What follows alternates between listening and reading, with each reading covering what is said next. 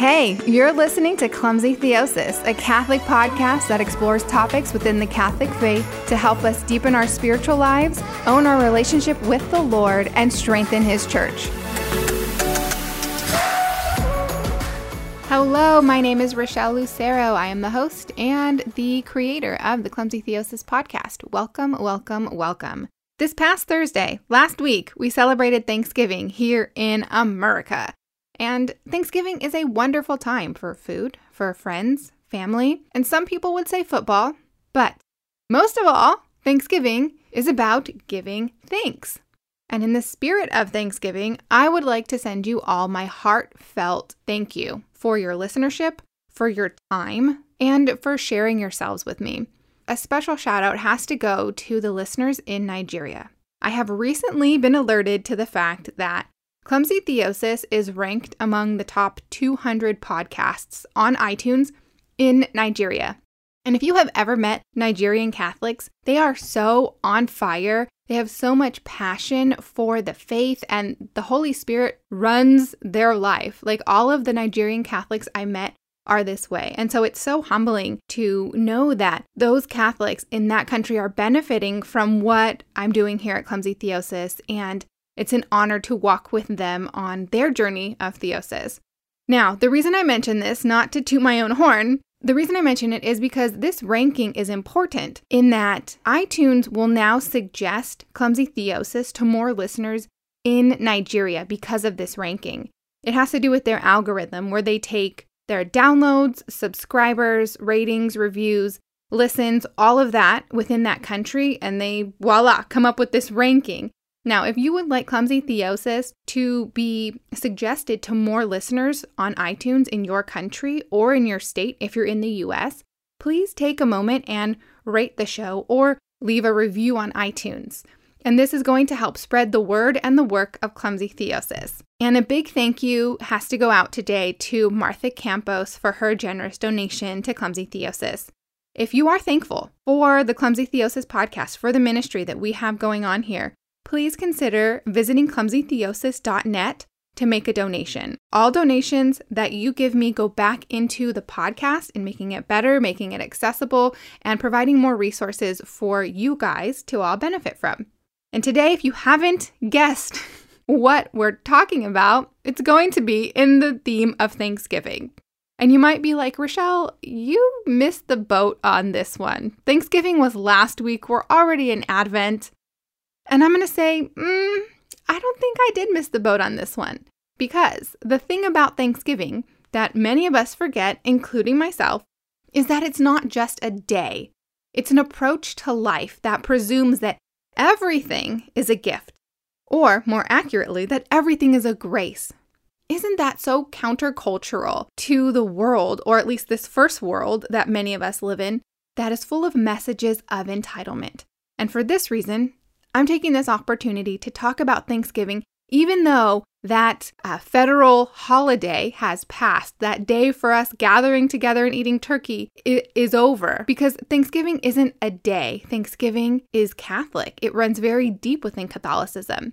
As St. Paul exhorts us in his first letter to the Thessalonians, he says, "Give thanks in all circumstances, for this is the will of God in Christ Jesus for you." To be Catholic is to be a person of thanksgiving every day, and we are a people of thanksgiving. In fact, Catholics are a Eucharistic people because the Greek word Eucharistia means thanksgiving. What is the high point of our faith? The Eucharist. Now, the Catechism in paragraph 1360 says, "The Eucharist is a sacrifice of thanksgiving to the Father, a blessing by which the Church expresses her gratitude to God for all of His benefits, for all that He has accomplished through creation, redemption, and sanctification." Because the Eucharist, like I said, first of all means thanksgiving. Now, if you want to hear more about our sacrament of the Eucharist as it's been impacted by the liturgical meal in Judaism and why that's even important to us, I have an episode from last year. It's called The Ultimate Thanksgiving, and I'm going to link that down in the show notes so that you guys can listen to it after this episode, because it will enliven your appreciation for and your connection with the Eucharist which, like I said, is the high point of our faith, of our liturgical practices, which we need in order to become more Christ-like.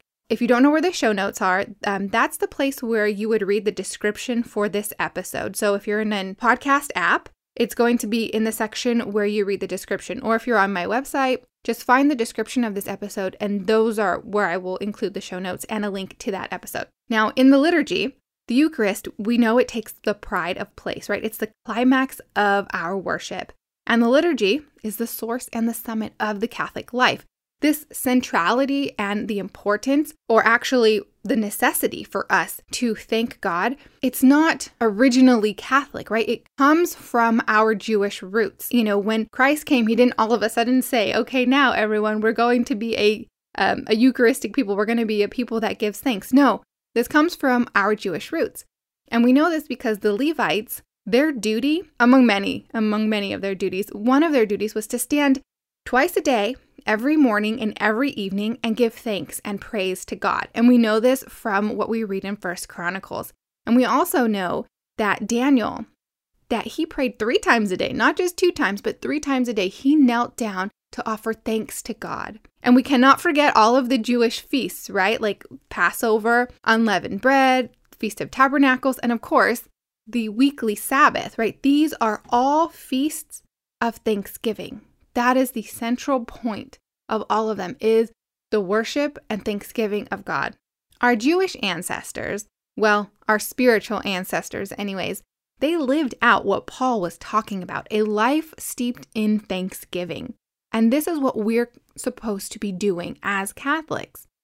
What are we thankful for? If nothing else, we're thankful that God has revealed himself to us. He's revealed his name to us for the gift of us believing in him in any way, and also for the indwelling of his presence in us, for the indwelling of the Holy Spirit within us. This isn't just something that I have come up with. This is not my opinion. This is what the faith teaches. In fact, it's in the Catechism, and I'm referencing the Catechism like crazy in this episode for that purpose, because I don't want you to think that these are just my thoughts. These are just things that I think we should be doing or I think we should believe. No, this is central to the faith, but we often overlook it because it just seems so simple, this idea of Thanksgiving. And all of this talk about giving thanks and the beauty of the ancient Jewish rituals and everything and the big picture of God's love for us. And it all sounds so amazing, but the truth of our daily life is that we don't always feel thankful, do we? In fact, there are many occasions, even within one day, that I do not feel thankful. I will tell you that right now. And I know I'm not alone in this. And sometimes we go through seasons of grief or heartache or loss or illness or financial hardship or, so on and so forth. You can come up with all these reasons during which there are just months or even years of our lives where we can hardly recall feeling thankful. And I've been there. I know what that's like. But here's the thing. Thanksgiving is not a feeling. Let me repeat that. Thanksgiving is not a feeling. So when St. Paul says, give thanks in all circumstances, for this is the will of God in Christ Jesus for you, he's not saying, pretend that your circumstances don't exist. Act as though your life is all daisies and butterflies. No. That's not what he's saying. By saying, give thanks in all circumstances, he's acknowledging that life situations, they're good. Sometimes they're bad, sometimes they're ugly, and oftentimes they're just unsure. Because Thanksgiving, it's a mental game. It's a state of mind. It's a way of thinking. And that's why G.K. Chesterton said that thanks is the highest form of thought. So, Thanksgiving is a recognition that all things, literally all things, work for the good for those of us who love God. And we can be thankful to God and still feel annoyed by him or feel angry or unhappy with God. I've been there, I've done that, but I'm still thankful because the key here is the distinction between the gift and the gift giver. In Catechism, paragraph 2604, we read that the giver is more precious than the gift. He is our treasure because God is always good. And because he exists, goodness exists in the world. And without his goodness, there's evil. And without thankfulness towards his goodness, there's also evil. And that's why when we read in Romans 1, Paul, he lists off a slew of evil, debased activities that the people were engaging in. And he said that the reason for all of this activity, for all of this evil, the reason was a thankless heart. These people had a thankless heart. Because they were not thankful, they did not recognize the goodness of God, and therefore they did not live out the goodness of God. So, how do we cultivate a thankful heart? I have 3 suggestions because really we are a faith that needs to be lived, not a faith that needs to be memorized. And so what's the point of knowing all of these little factoids about the faith if we're not going to learn how to apply them to us, right? So I have 3 suggestions. The first, cultivating a thankful heart is to acknowledge the gift giver, to acknowledge his goodness, to acknowledge his love, and include this in our daily prayer. And in fact, the 2 instances in Scripture where the apostles have recorded Christ praying, he begins his prayers with thanksgiving to the Father. And St. Paul also in his letters, if you've ever noticed, they typically start and even end with thanksgiving. And the church advises us on how to pray based off of these examples. When we start our prayer, we start with thanksgiving by acknowledging God's goodness, by acknowledging his love for us, his creation of us and of the world. And I have an episode that is titled Prayer, Are You Doing It Right? Where I outline the formula for prayer. And I don't know if I like that term formula. Maybe blueprint is a better term, but you get the idea. I'll link that episode in the show notes as well for you to listen to when you're done with this one. Okay, so including thanksgiving in your prayer. And it's a mental thing, not a feelings thing. So you can recall mentally things to be thankful for. My second suggestion is to follow God's commandments. The 10 commandments as well as the commandments of Jesus to love. And why would we do this? Jesus said, if you love me, follow my commandments, right? And the Catechism echoes this. In paragraph 2062 explains that our following the commandments is our acknowledging and giving homage to God as a form of worship and of thanksgiving. Just by following God's commandments, we are worshiping him and offering him thanksgiving. Simple, right? We don't really have to do much else than follow the commandments, including the commandments to love, which those ones can be more difficult, and they're supposed to be more difficult because we're supposed to be more spiritually advanced than our Jewish spiritual ancestors. And then my third suggestion is to look to the Theotokos, our Blessed Mother, especially her Magnificat. And the Magnificat, if you are unaware, it's in the beginning of Luke's Gospel. I cannot remember. It's probably in chapter 1, maybe chapter 2.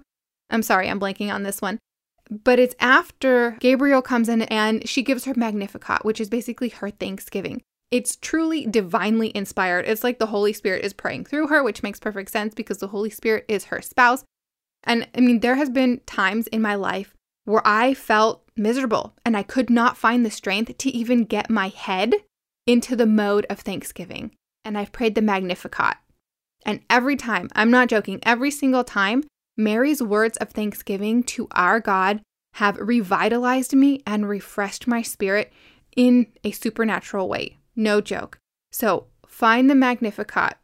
I'm going to link the exact section in Scripture in the show notes because it's bugging me that I can't remember exactly where it is. But it's a common Catholic prayer, so you could probably even just Google it and find it.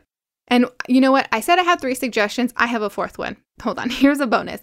All right. The Holy Spirit. That is my 4th suggestion. In the liturgy of the Word, the first part of the Mass of the liturgy, the Holy Spirit is the one who recalls within us everything that Christ has done for us. So ask the Holy Spirit to come to you in that way in the liturgy and also outside of the liturgy on your own time during prayer or just even during a moment when you are just really frustrated or you're just not in a positive headspace. And the Holy Spirit always comes, always, always comes. Those are my suggestions. I hope we can all go out and really live out what it means to be a Eucharistic people, a people of thanksgiving. And I've had a lot of fun sharing all of this with you guys. I hope you enjoyed it as much as I did. And I'm going to tell you, it has taken me 4 days to try to record this episode.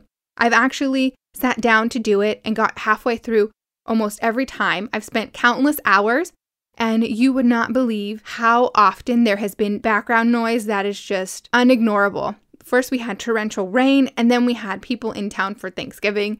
After that, for whatever reason, the neighbors decided to go out and mow their lawn and then hammer up decorations for Christmas. So it has just been one day after another where I sit down to record for you guys and something is in the background. So this is a small miracle that you are listening to right now. Okay, so if I had to get that off my chest, I am thankful. I am so thankful that I've gotten to the end of this episode. You have no idea. All right, if you did like this episode, I want to ask you if you will share it with a friend. Please take a moment and text them, email them, use word of mouth, carrier pigeon, whatever. And don't forget that you can also share episodes with friends who don't do podcasts. And I have that in air quote. They just don't do podcasts, because you can send them to clumsytheosis.net. And also, if you liked the show, I would also really appreciate it if you would leave a rating and a review on iTunes like we talked about at the top of this episode, so that more people will learn about Clumsy Theosis, listen to Clumsy Theosis, and help us all transform the world by letting the Lord transform us. Okay, have a blessed start to your Advent season. I will keep all of you in prayer, and like I said, I'm going back to the once a week episode, so you guys are going to get another episode on Friday. Yes, this is a bonus week. You're getting 2 in 1, thanks to all of my noise distractions from last week. Okay, so until Friday, let's stay in touch. You can find me on Instagram, Facebook, and Twitter. My account is under Clumsy Theosis on all of these platforms. Please find me, follow me, message me. I love to hear from you. Okay, everybody, until Friday, peace out. Thank you for tuning in to Clumsy Theosis. I'm so happy that you've been able to hang out. If you want to learn more about Clumsy Theosis, you are more than welcome to visit my website, clumsytheosis.net. From clumsytheosis.net, you will also be able to contact me if you're interested in booking me as a speaker, or if you're just feeling generous and you'd like to make a donation. Remember that together we can transform the world by letting the Lord transform us.